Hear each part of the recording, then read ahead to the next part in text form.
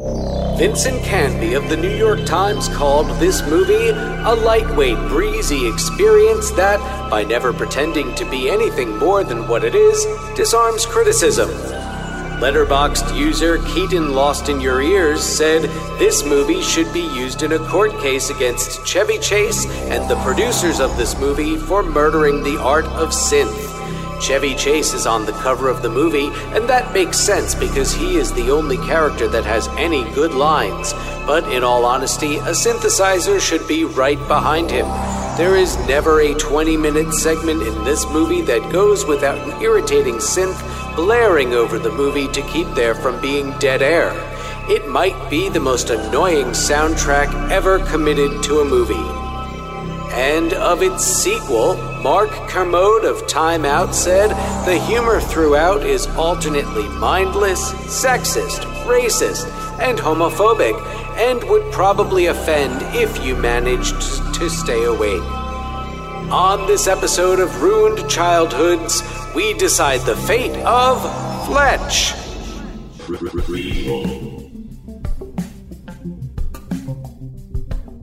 Sequel. Reboot. Which one will it be? It's the Ruined Childhoods podcast. Greetings, Starfighters. Hi, Dan. How's it going? Hi. It's going all right, John. How are you doing? I'm doing okay. I'm wearing like a black t-shirt and like a gray shirt over it, and you're wearing this like Hawaiian shirt with a white shirt under it. We're like spy versus spy, kind of. I'm in a dark room. You're in a very bright room. This is true. This is all very true. But yeah, it's whatever. It's the mental state. Hey man, we're getting into the summertime. I have to get onto I have to start getting onto your wave. Yeah, man. Yeah, you got to get the Aloha shirt out and just get yourself going. I got my little homemade little dad necklace. Oh, what is that?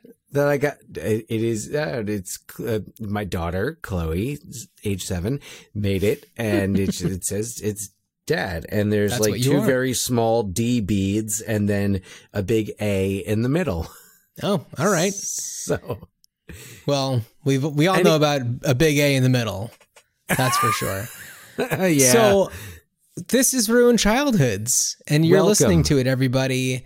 We talk about cult and classic movies, what we would do with them these days if we were to bring them back, if we had crazy money to throw at something, and we decided, you know what? Let's do something with Fletch.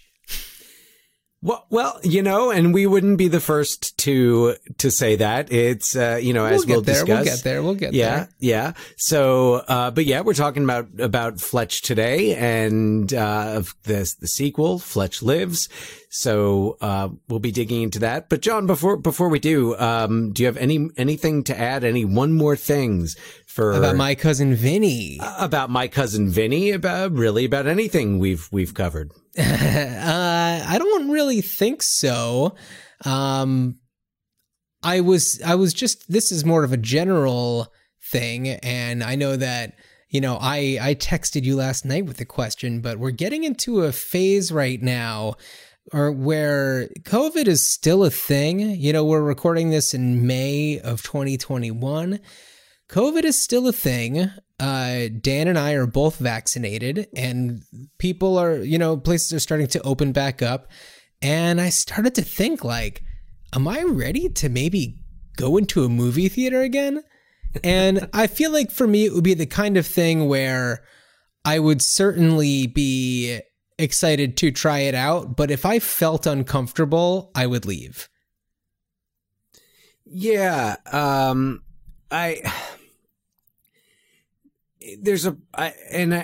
know like some places are relaxing the mask mandates, but I kind of don't want to sit through a movie with my mask on, but I also don't necessarily like it.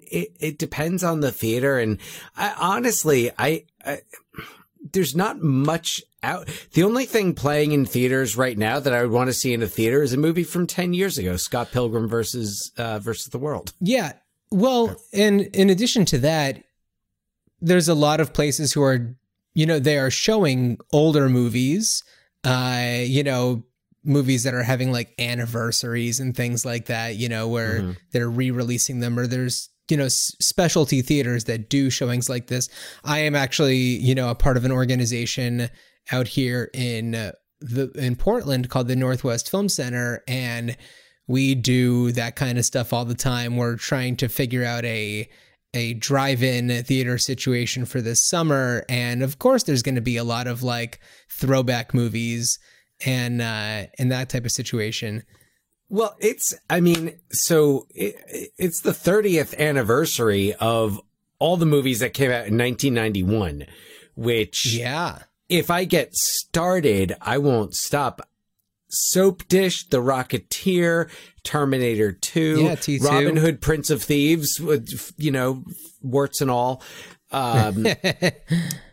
Silence of the Lambs. There's JFK, Bugsy, Cape Fear. Yeah. The Fisher King. Right. I could keep going. Yeah. Barton Fink. Of course. Yes. Yeah. So, yeah, there's a lot of things that could potentially be right there. I don't think there's anything that's out. I would love to see the movie Nobody with Bob Odenkirk, which I believe is now streaming. But I feel like that would be a good going back to the movies type of movie. There's a movie right now called Together, which I think now is also streaming with Ed Helms and Patty Harrison. And Patty Harrison, who I think is one of the funniest people on the planet right now. And if you don't follow her on social media, I highly recommend it. She's absolutely insane in all of the best ways. And so this is not, I think, a outrageous comedy, but she is one of the starring roles in it, and I'm very excited to see her in that. So those are the two that I would want to see in a theater. More Nobody than Together, just because it's an action movie. I feel like that'd be just more fun to see in a theater. But those are movies that I'd like to support for sure.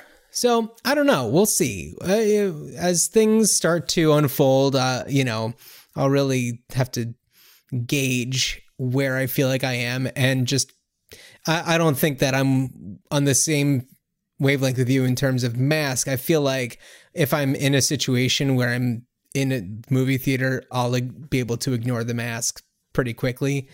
I won't be shoving my face with popcorn, but that's okay. Yeah. Personal preferences. Yeah, I don't know. Like, so I am happy to wear the mask and about. I'm not an anti-mask. It's just a weird time where you're trying to figure out for yourself, like, what is the world ready for? What am I personally ready for? Where do those things overlap? Like, I know a lot of places are open for like dine-in restaurant, things like that. And I'm like, I'm not there yet. The weather's nice. Let's do outside as long as we can. And yeah, but we are not here to talk about that. We're here to talk about Fletch. Oh, we're here to talk about Fletch. All right. And you know what's funny? This was the first time I've ever seen Fletch in its entirety. Really?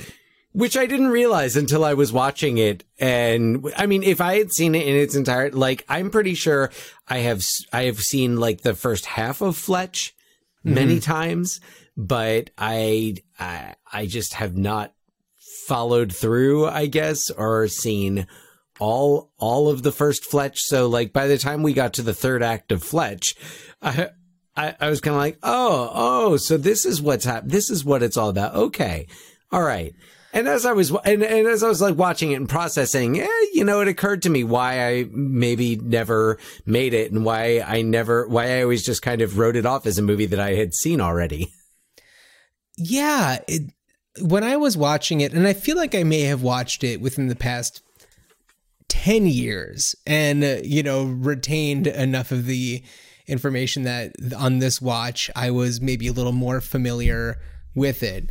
And I was surprised because when I watched Fletch Lives, I was like, have I seen this? And then as soon as it's going, I'm like, I have seen this, but there are things that like I definitely don't remember as well that kind of come in and out.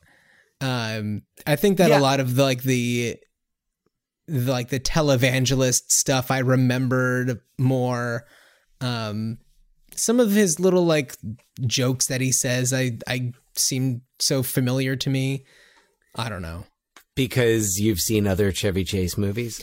Yeah, right. And I don't know. And I'm wondering, Dan, also if you never got through it all the way before, because I mean, I don't know about you. I watched it on Stars, and at the beginning where they say the rating of it, which it's rated PG, I think. Did you also take a picture of it?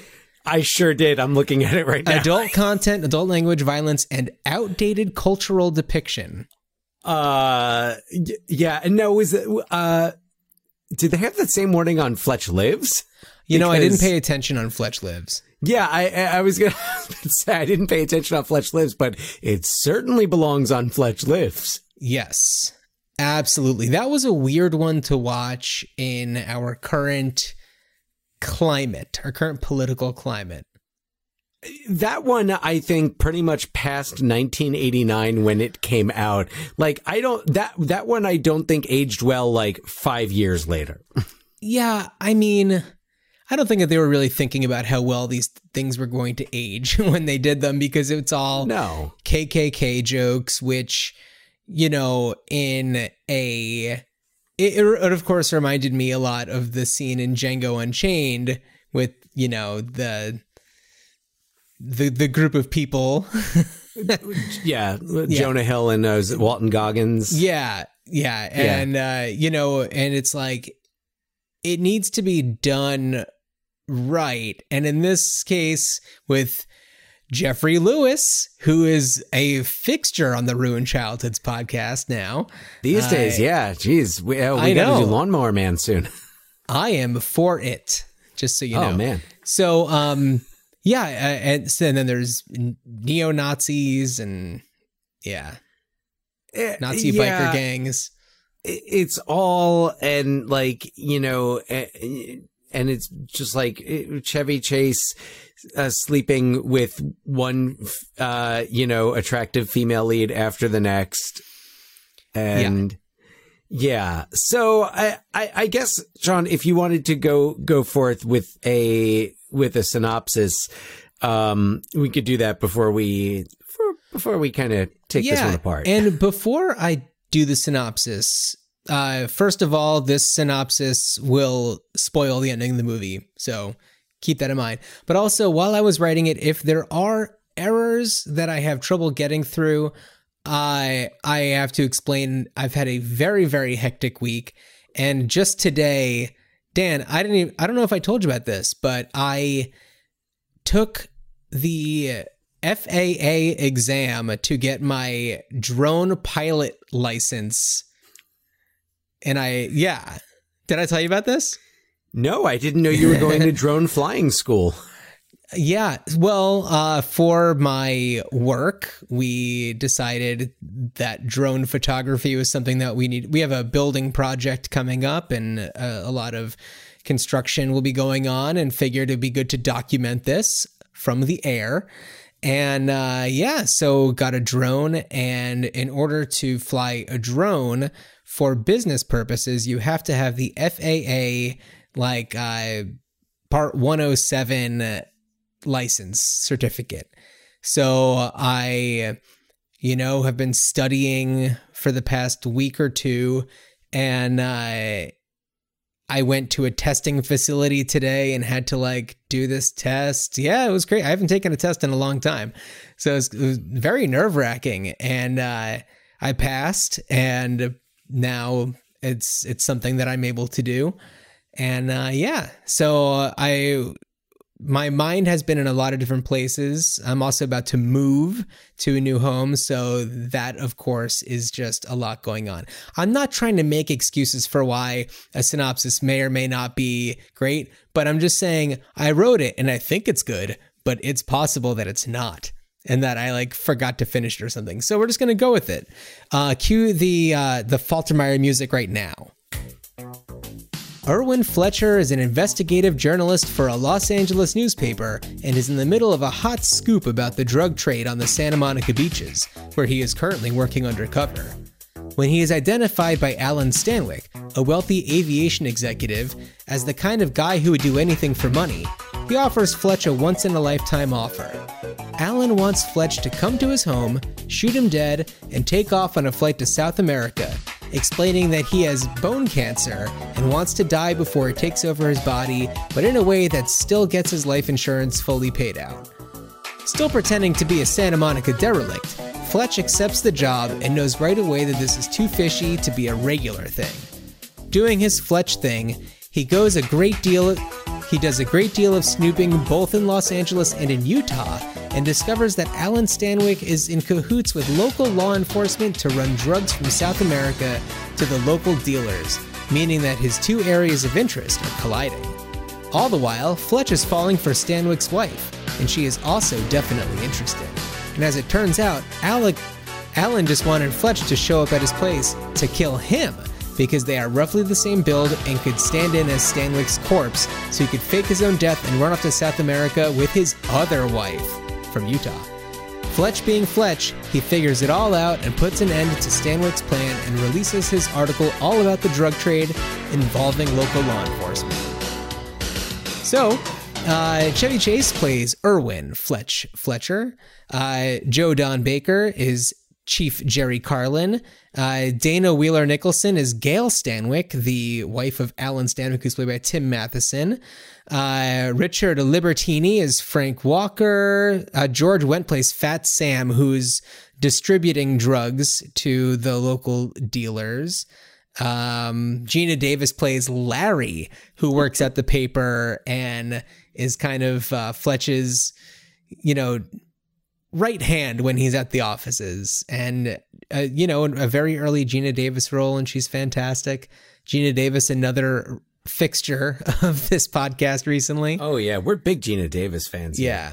Yeah. So anyway, what did I miss? Let's see. The Underhills? The Underhills. Yeah.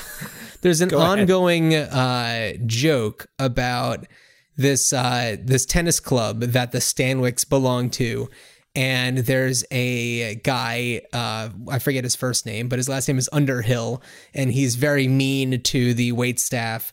So Fletch, being a quick thinker, says that he is a guest at the club of the Underhills and to charge everything to them, which really racks up a bill and pisses off the Underhills. It's just a funny running gag. Yeah.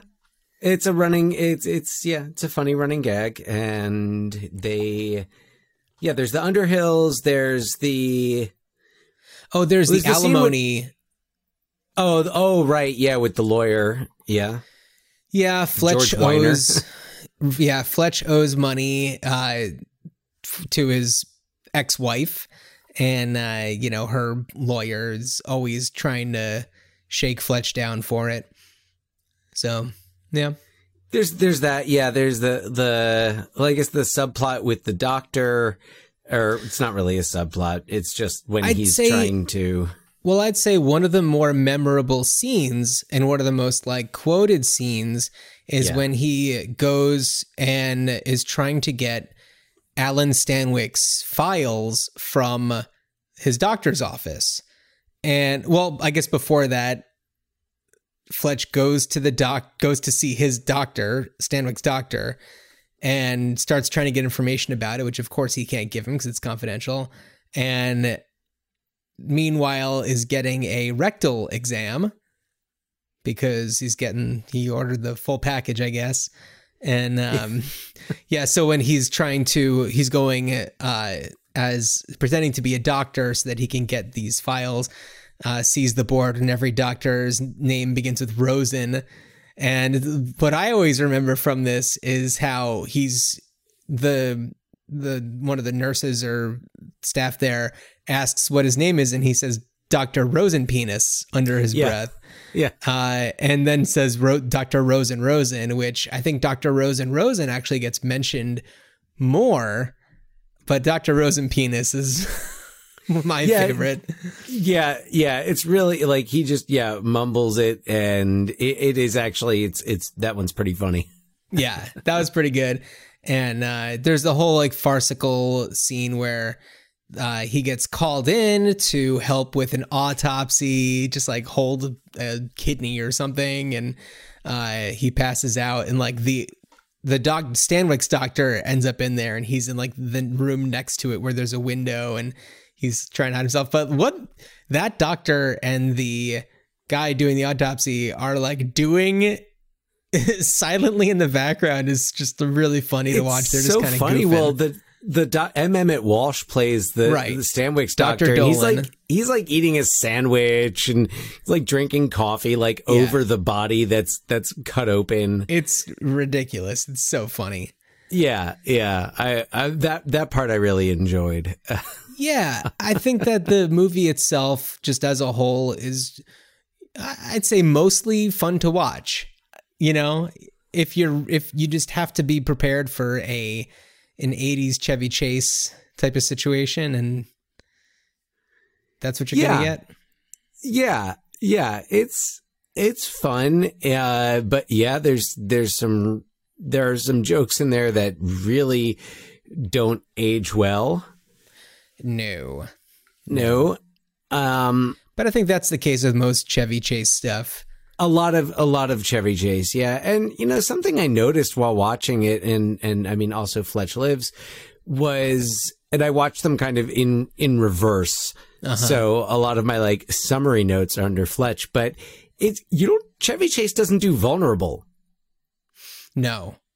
Like the closest he gets in this is not necessarily when his life is in danger, like one of the multiple times his life is in danger, but when he's standing in front of the cut open body and which even then he's not playing vulnerable. He just kind of wisecracks until he passes out. Yeah.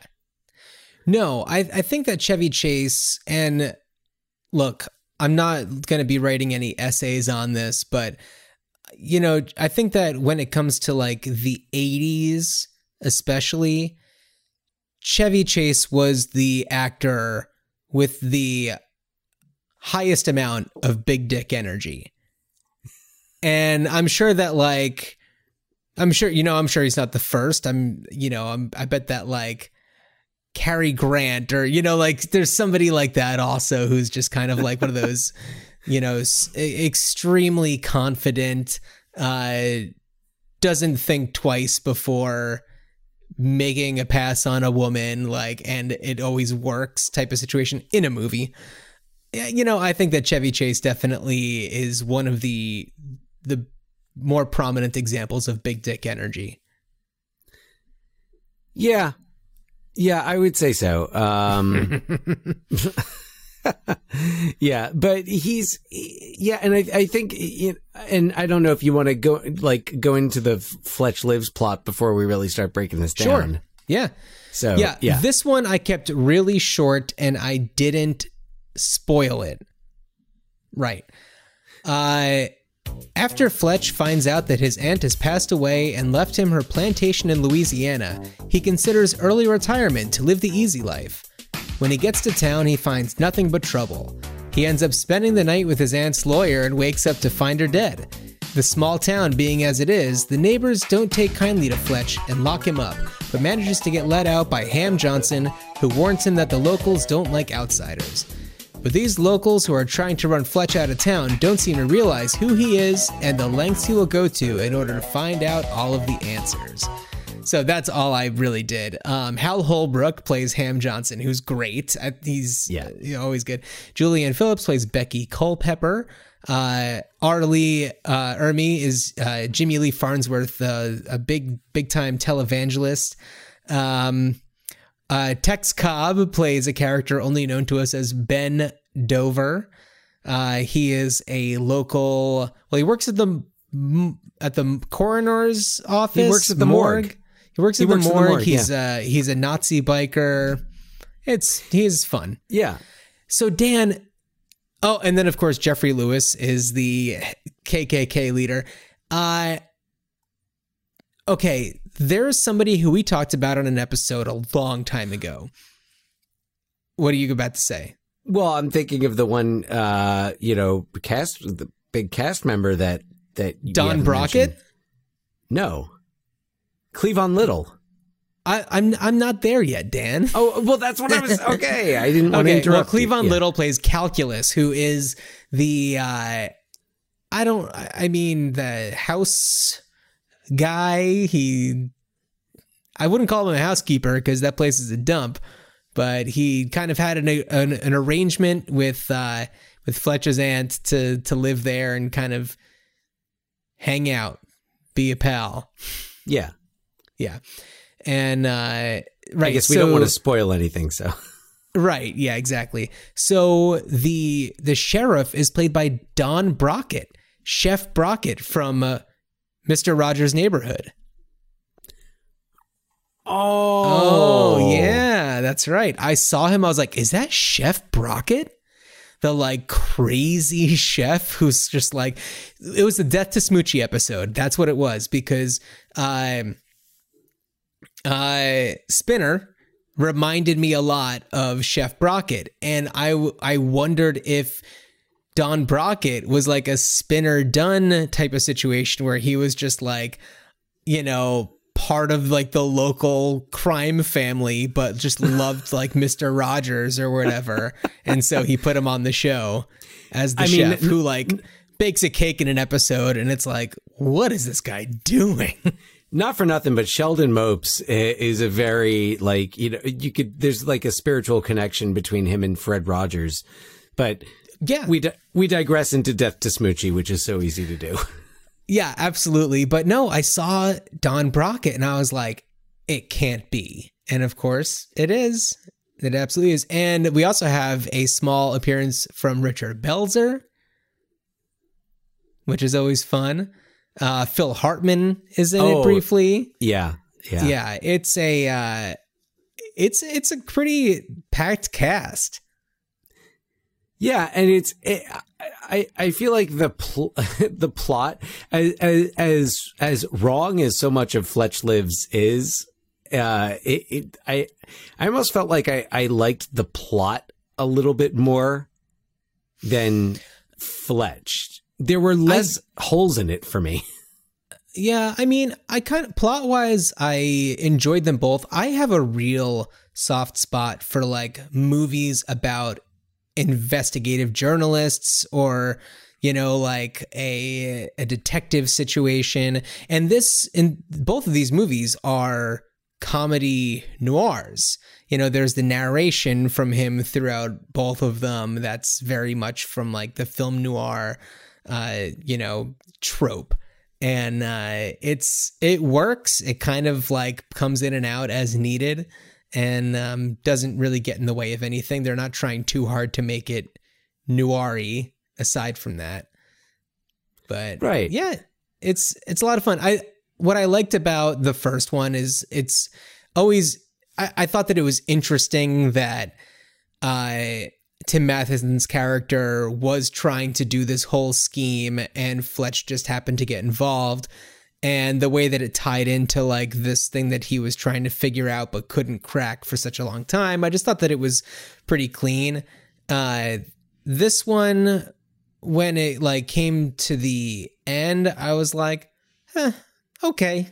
It was just, it seemed like it was trying to find opportunities to be shocking, and pushing the boundaries with things like people who are Confederate Army enthusiasts. And yeah. Although I have to say, like, between that and Borat 2 and a lot of these like Southern heritage things that we've been seeing about, I had this aha moment where it's like, oh yeah, no wonder so many of these like congressional candidates and senatorial candidates have like embarrassing yearbook photos from their like Southern high schools and colleges where they, are in blackface or are wearing Klan hoods.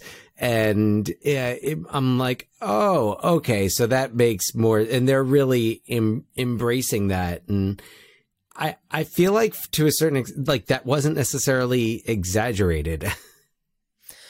Yeah, but I think that the difference between something like Fletch Lives and Borat 2 is that Borat 2 is really trying to say something and like expose something. Oh, and yeah, I'm not comparing Okay. like the message. I'm saying for me, it was like, I was like, okay, I'm like, this is not the first time I'm seeing something like this where, you know, like these like Southern families are, you know, they celebrate the heritage of the Confederate Army Right. and wear the uniforms of the Confederacy. And then I was thinking about like all of these, like, oh yeah, we found a yearbook picture of this guy in blackface, and we found a yearbook picture of this guy wearing a Klan outfit. And I was like, oh yeah. So I guess it's just like, that's just been part of the culture.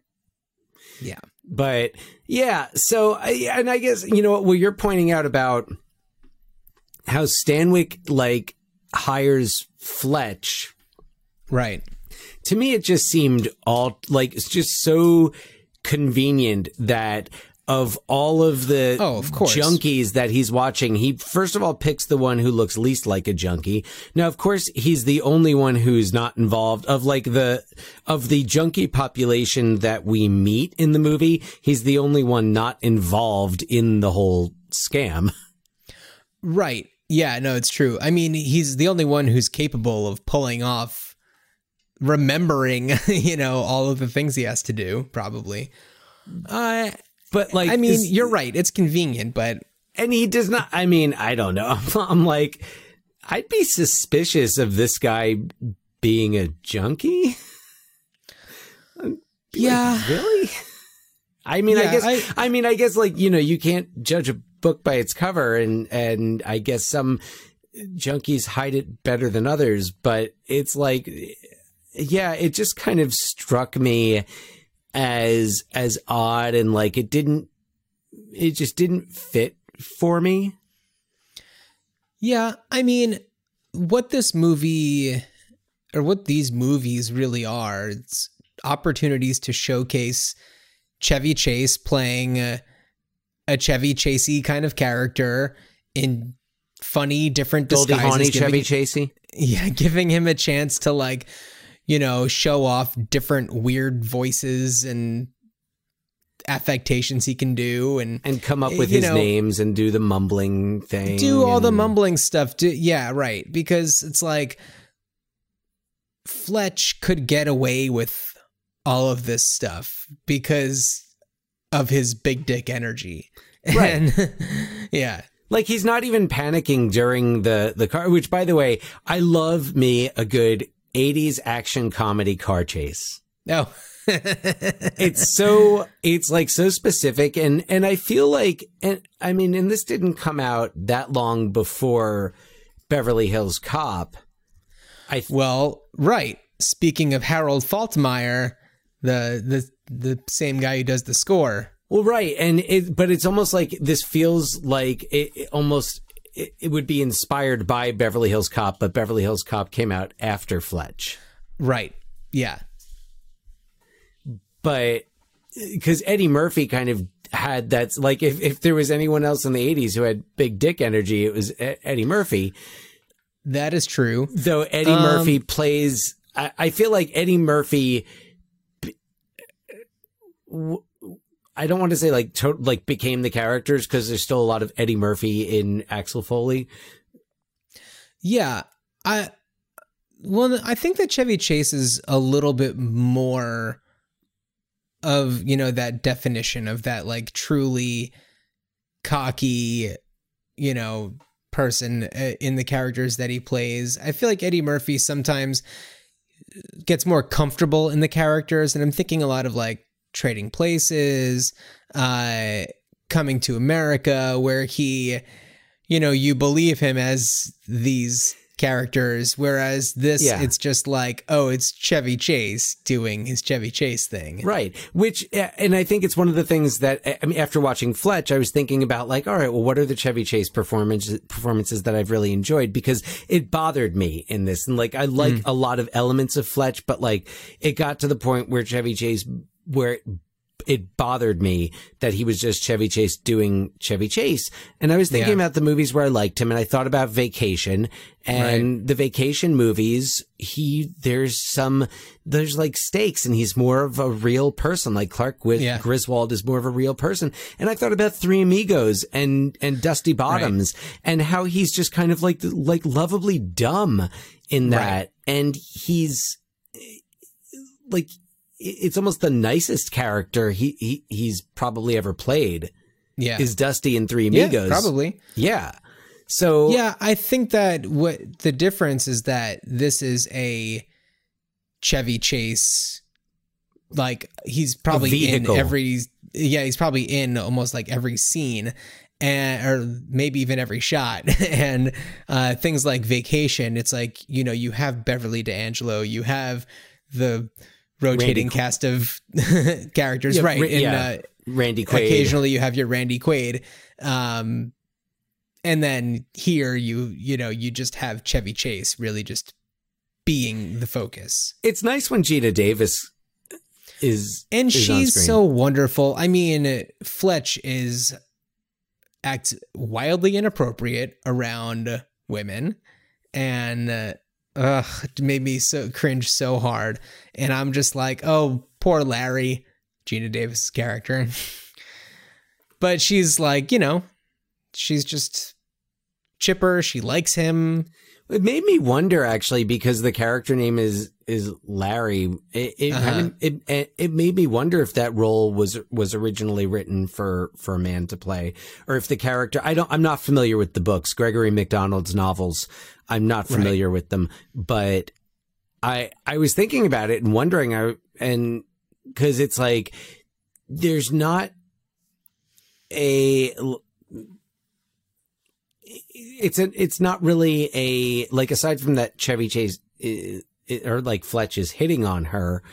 Right. There's not much more that would define it. So I wonder if it was just like, and I couldn't find anything on this, but if the character had not been written for a woman and somehow Gina Davis ended up with the role and the movie's better for it.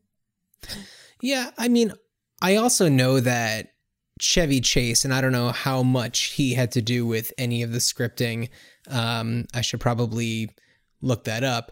But I mean, just written by Andrew Bergman, based on Fletch by Gregory MacDonald. That's the only thing I've got. But I know that he likes to play a lot with, of course, like words and funny names. And I could totally see a situation where he's just like, hey, it would be funny if her character's name is Larry. And then it just kind of stuck. Yeah. Or he calls her it, and maybe it wasn't scripted that way, but he just did it anyway. Who knows? I don't know, but I like the character. You know, she's not a very developed character, and does not even make an appearance in Fletch Lives. Well, this is just a couple years after Tootsie. Mm-hmm. That was 82. Yep. Yeah, so just a few years after Tootsie. Same year as Transylvania 65000. Same year as Transylvania 65000, where she is not a major role. So she's like, you know, about to really pop, but she is not quite there yet. So she does play like, you know, this is that short window where she's actually playing smaller roles. Yeah. Before she's just like one of the biggest stars out there.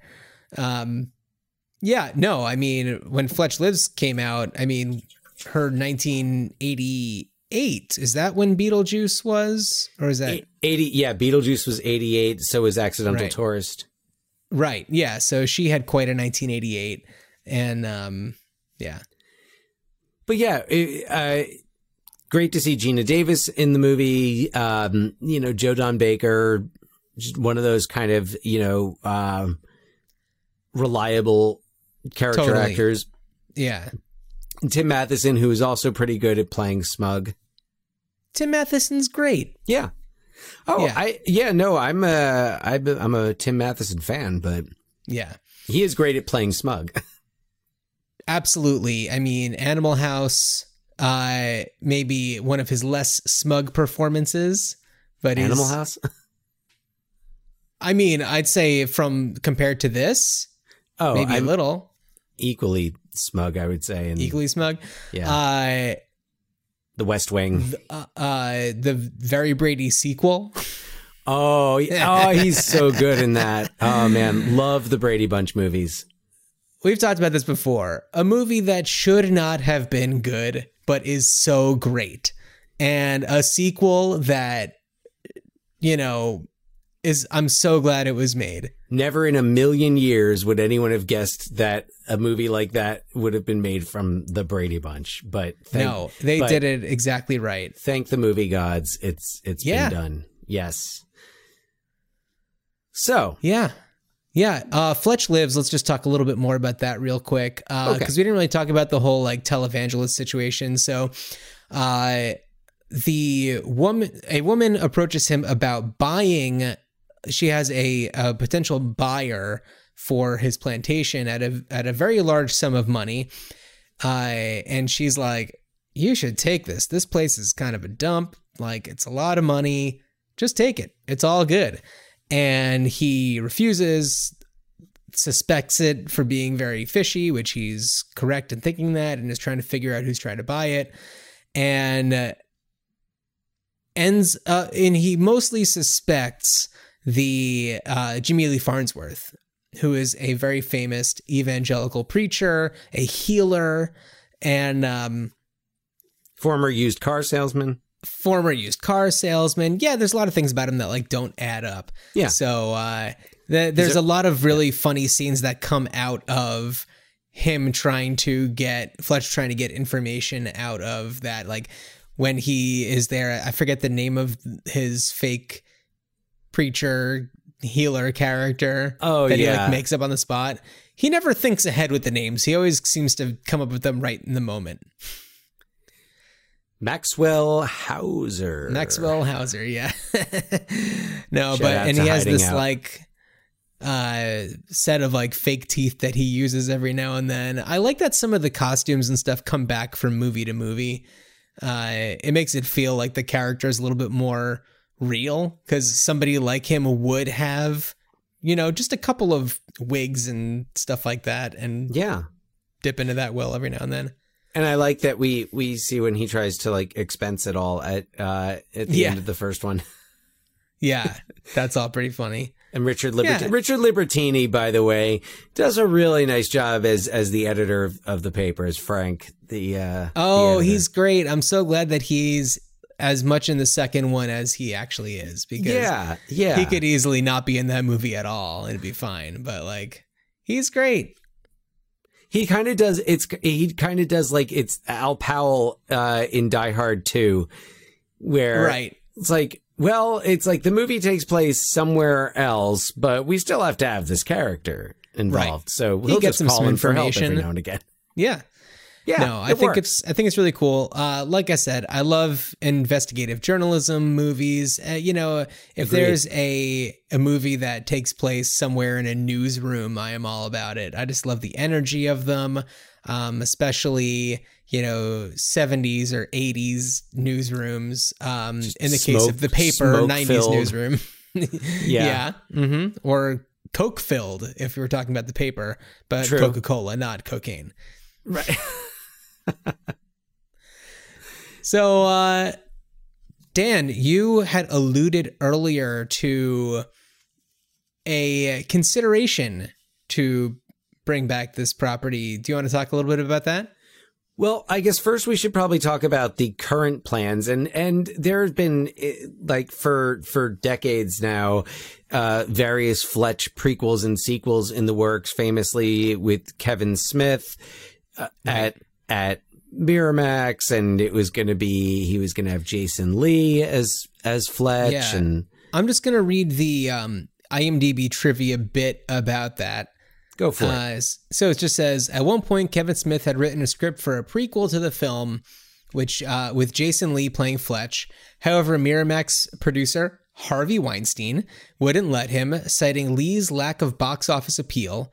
Smith then considered directing Ghosts of Girlfriends Past for Disney in 2003. Jason Lee probably wouldn't blow him. Oh, ugh. Ugh. At the Harvey request of Ben Weinstein. Affleck, who was set to star. This didn't sit well with Weinstein, who allowed Smith to make his Fletch prequel instead, as long as he got Affleck to star in it. It was going to be called Fletch 1, and it briefly went into production, but was canceled when Affleck ultimately decided to stay with Disney, even though the film would later be made without him. Fletch 1 ended up with Warner Brothers, but has remained in development hell since. And Dan, I wasn't aware, or maybe I was aware, but have forgotten about I'm starting to remember a little bit. What's going on with Fletch currently? Well, so now there's talks again with Miramax, which I didn't know that name was even still being used, but Miramax and John Hamm bringing Fletch back to, and this is as of last summer was when this was news. So it's still it still could be happening, and I think John Hamm is a good choice. He's certainly a name that came to mind when thinking of who could, and really, and I have to say, in terms of Fletch, well, he's not my top choice, but he's a name that came to mind. And in terms of, oh geez, I totally lost my train of thought. In terms of something, and what were we talking about before I started saying John Hamm? John Hamm was one of the actors that you would have considered to play Fletch. Before then, Miramax. So Miramax is doing a Fletch reboot with John Hamm, who I think would be good. But so the case with this, so usually it's hard, and I think we talked about this a little bit with My Cousin Vinny. When you have like an iconic performance, it's really challenging to recreate something like that, and especially with Fletch, which is so Chevy Chase. And one could not argue that this role is like this and Clark Griswold, probably the two defining Chevy Chase roles.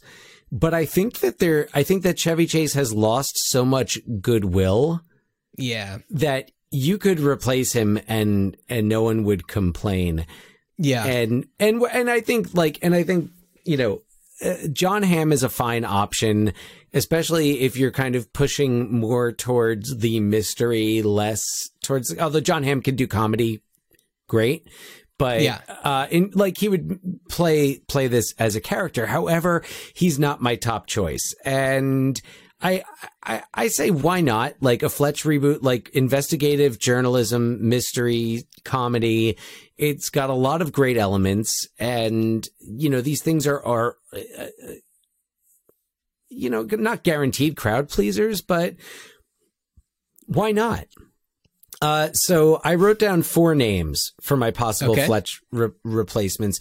First, an honorable mention to both Kristen Wiig and Kate McKinnon, who I thought if they ever gender swapped Fletch, especially Kate McKinnon. I think Kate McKinnon would be absolutely hilarious. She'd be so great.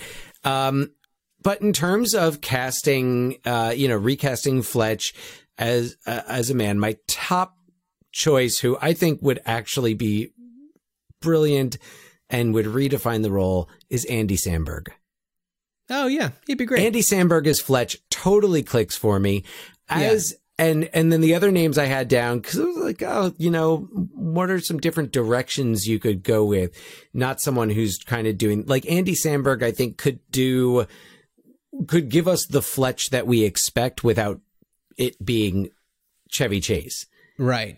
I think Keegan-Michael Key could be a really, I would love to see him do that type of role where he's playing a journalist, and he kind of gets to be funny, but he's really like focused on being an investigative journalist.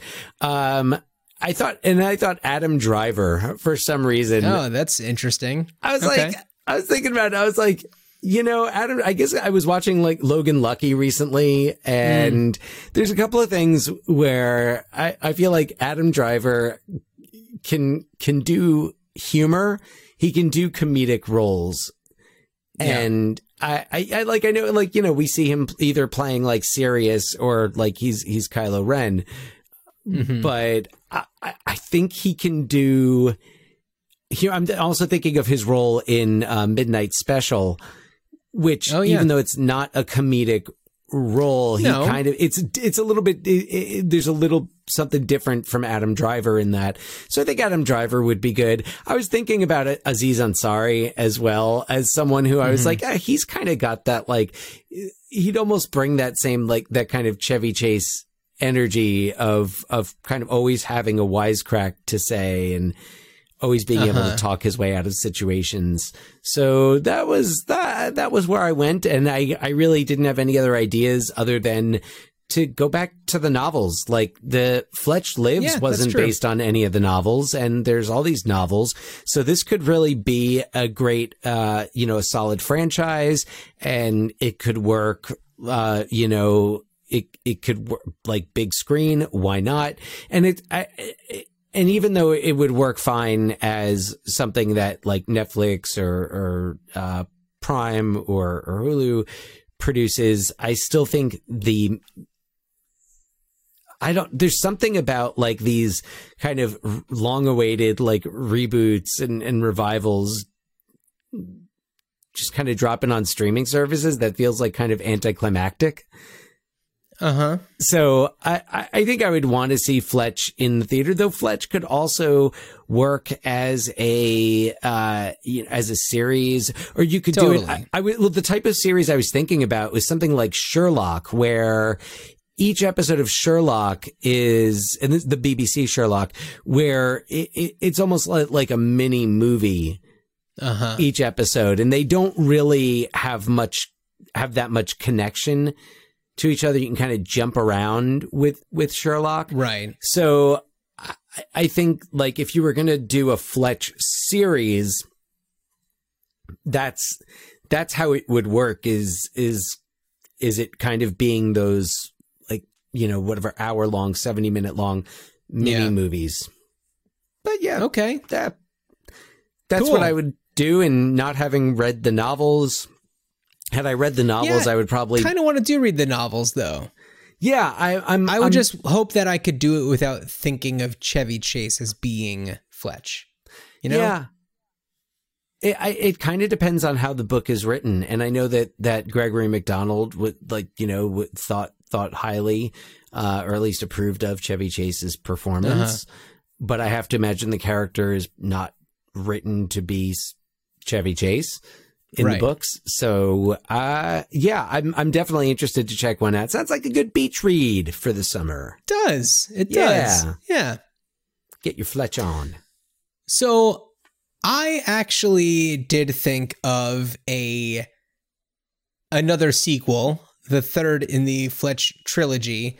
I have not read any of the books, so this is not from any particular source material.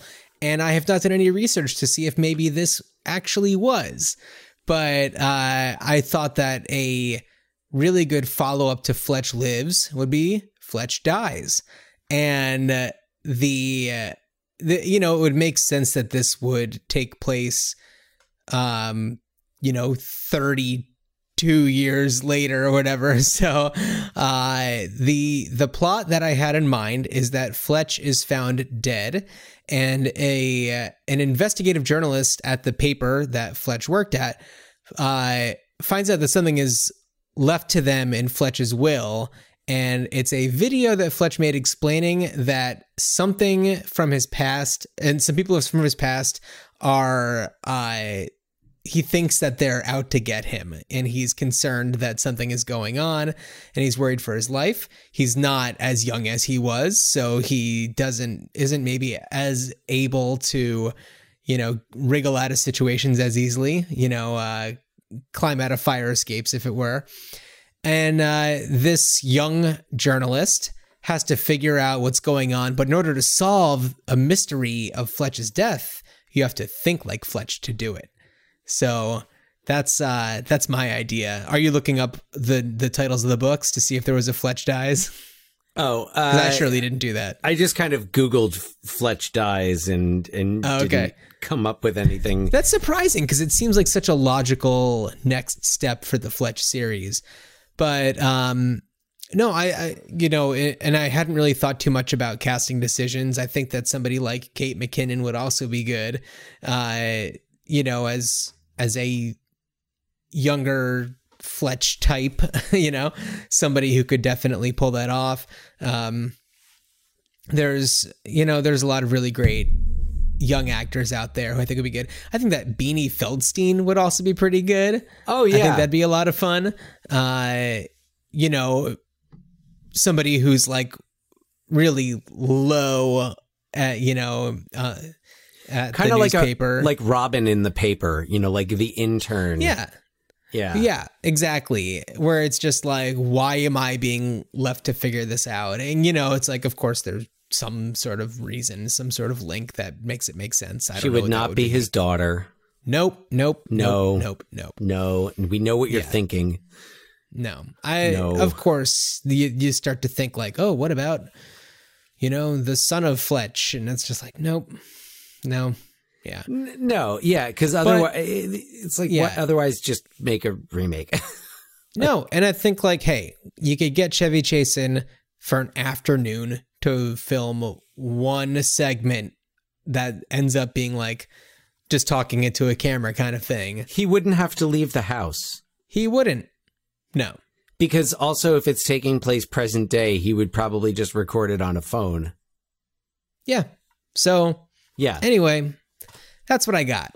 I like that I thought idea. that'd be fun. I think it's Yeah. a nice way to revive the property and like reboot the franchise, because then of course you set yourself up with, for sequels with this kind of new Fletch. Maybe part of the inheritance is the nickname of Fletch. Yeah, I don't know. Who knows? But I don't know. That's what I got. Yeah. All right. Well, that sounds good. I like it. But hey, it was nice to revisit parts of Fletch. Yeah, I know exactly. I don't think that I'll watch it again. No. Yeah. No. I can't. There's not a lot of movies where I would really say that about. But after I watched it, I was like, and I think I'm good on Fletch. I'm good on Fletch. I'm good on Fletch. But I would totally see Fletch Dies. I would. Oh yeah, thank you. And I would be so curious to see what they do with Fletch for real, whatever they end up doing. I'm kind of glad that Kevin Smith didn't do something with Fletch. I don't know. I mean, Kevin Smith does his Kevin Smith thing, and once it starts to like cross over with other properties, it starts to get a little funky, with the exception of Live Free or Die Hard, where he's just an actor. Oh yeah. I frequently forget that he's in that. Yeah, and he's great in that. But I think that there's, a lot of his stuff, there's the vibe of it is just, it needs to just kind of stay on its own. And I do think that in the, early 2000s, when this was going around, I think that Jason Lee would have been a totally fine new Fletch. Yeah. Absolutely. Yeah. I like Jason Lee. I like certain things that he's done. I mean, yeah, well, when I say I like Jason Lee, I'm basically thinking about the Kevin Smith movies and Almost Mallrats, Famous. Yeah, Chasing Amy, Almost Famous, he's great in. Yeah. Yeah. No, he's done some good work. Yeah. Yeah, I've never seen Kissing a Fool, so I can't can't speak, or Stealing Harvard. Stealing Harvard. I'm going to tee up what we're going to be doing on our next episode by letting everybody know that for the first time since February of 2020, Dan and I are actually going to be in the same place together. Yeah. Yeah. We are going to be going. No, we are planning this. We are going out to stay at a cabin up here at Mount Hood, just outside of Portland. and I'm very excited about it. It's going to be a lot of fun. And if all goes according to plan, we will record our episode together there.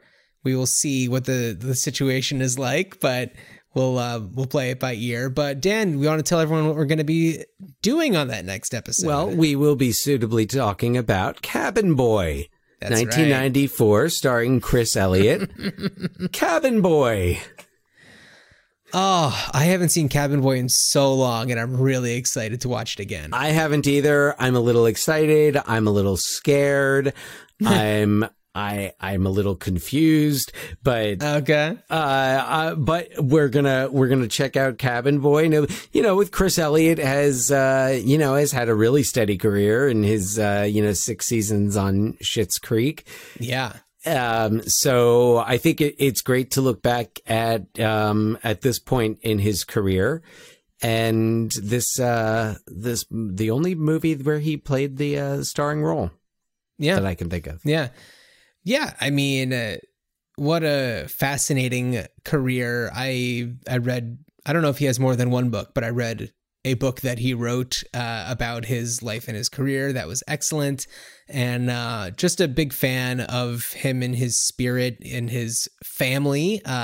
His daughters are also both very, very talented. His father also was a huge comedic talent back in the day. And I'm really excited to visit this one. So from a cabin, we will be recording our episode on Cabin Boy. We know it's not about a cabin, but it has the word cabin in it. Yeah, so that's what we're doing. And if you've got a problem with that, shoot us an email at ruinedchildhoodspod@gmail.com, or you can check us out on Instagram at ruinedchildhoodspod.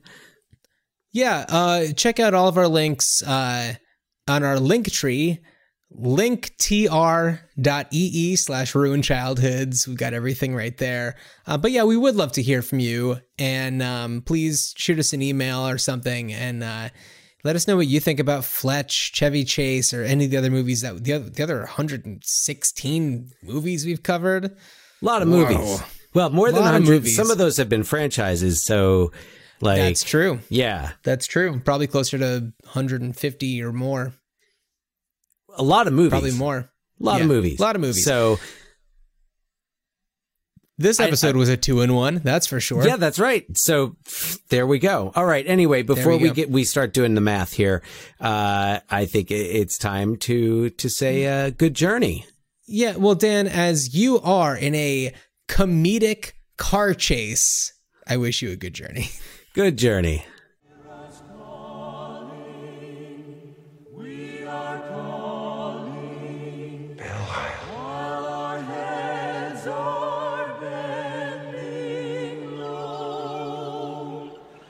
Can you hear our gentle voices calling, Old White Joe?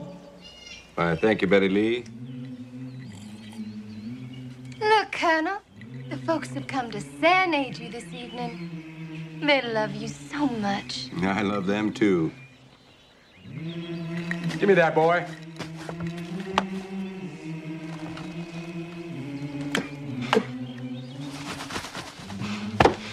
Thank you, sir. Quiet down. Yes, sir. Uncle Frank? Yes, sir? You know my favorite tune. Sure do, Colonel. Would you mind if I sat in your lap, Colonel? Please do, Betty Lee. Please do. The field hands would like to dance for you. Dance for me? Well, I'll dance for them.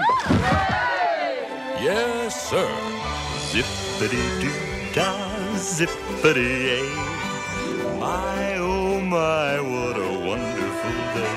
Oh, plenty of sunshine, hitting our way. You bet. Zippity-doo-dah, zippity-yay. Mr. Bluebird's on my shoulder. Ain't it the truth? It's actual. Everything is satisfactual. Zippity-doo-dah, zippity-yay. wonderful feeling, wonderful day.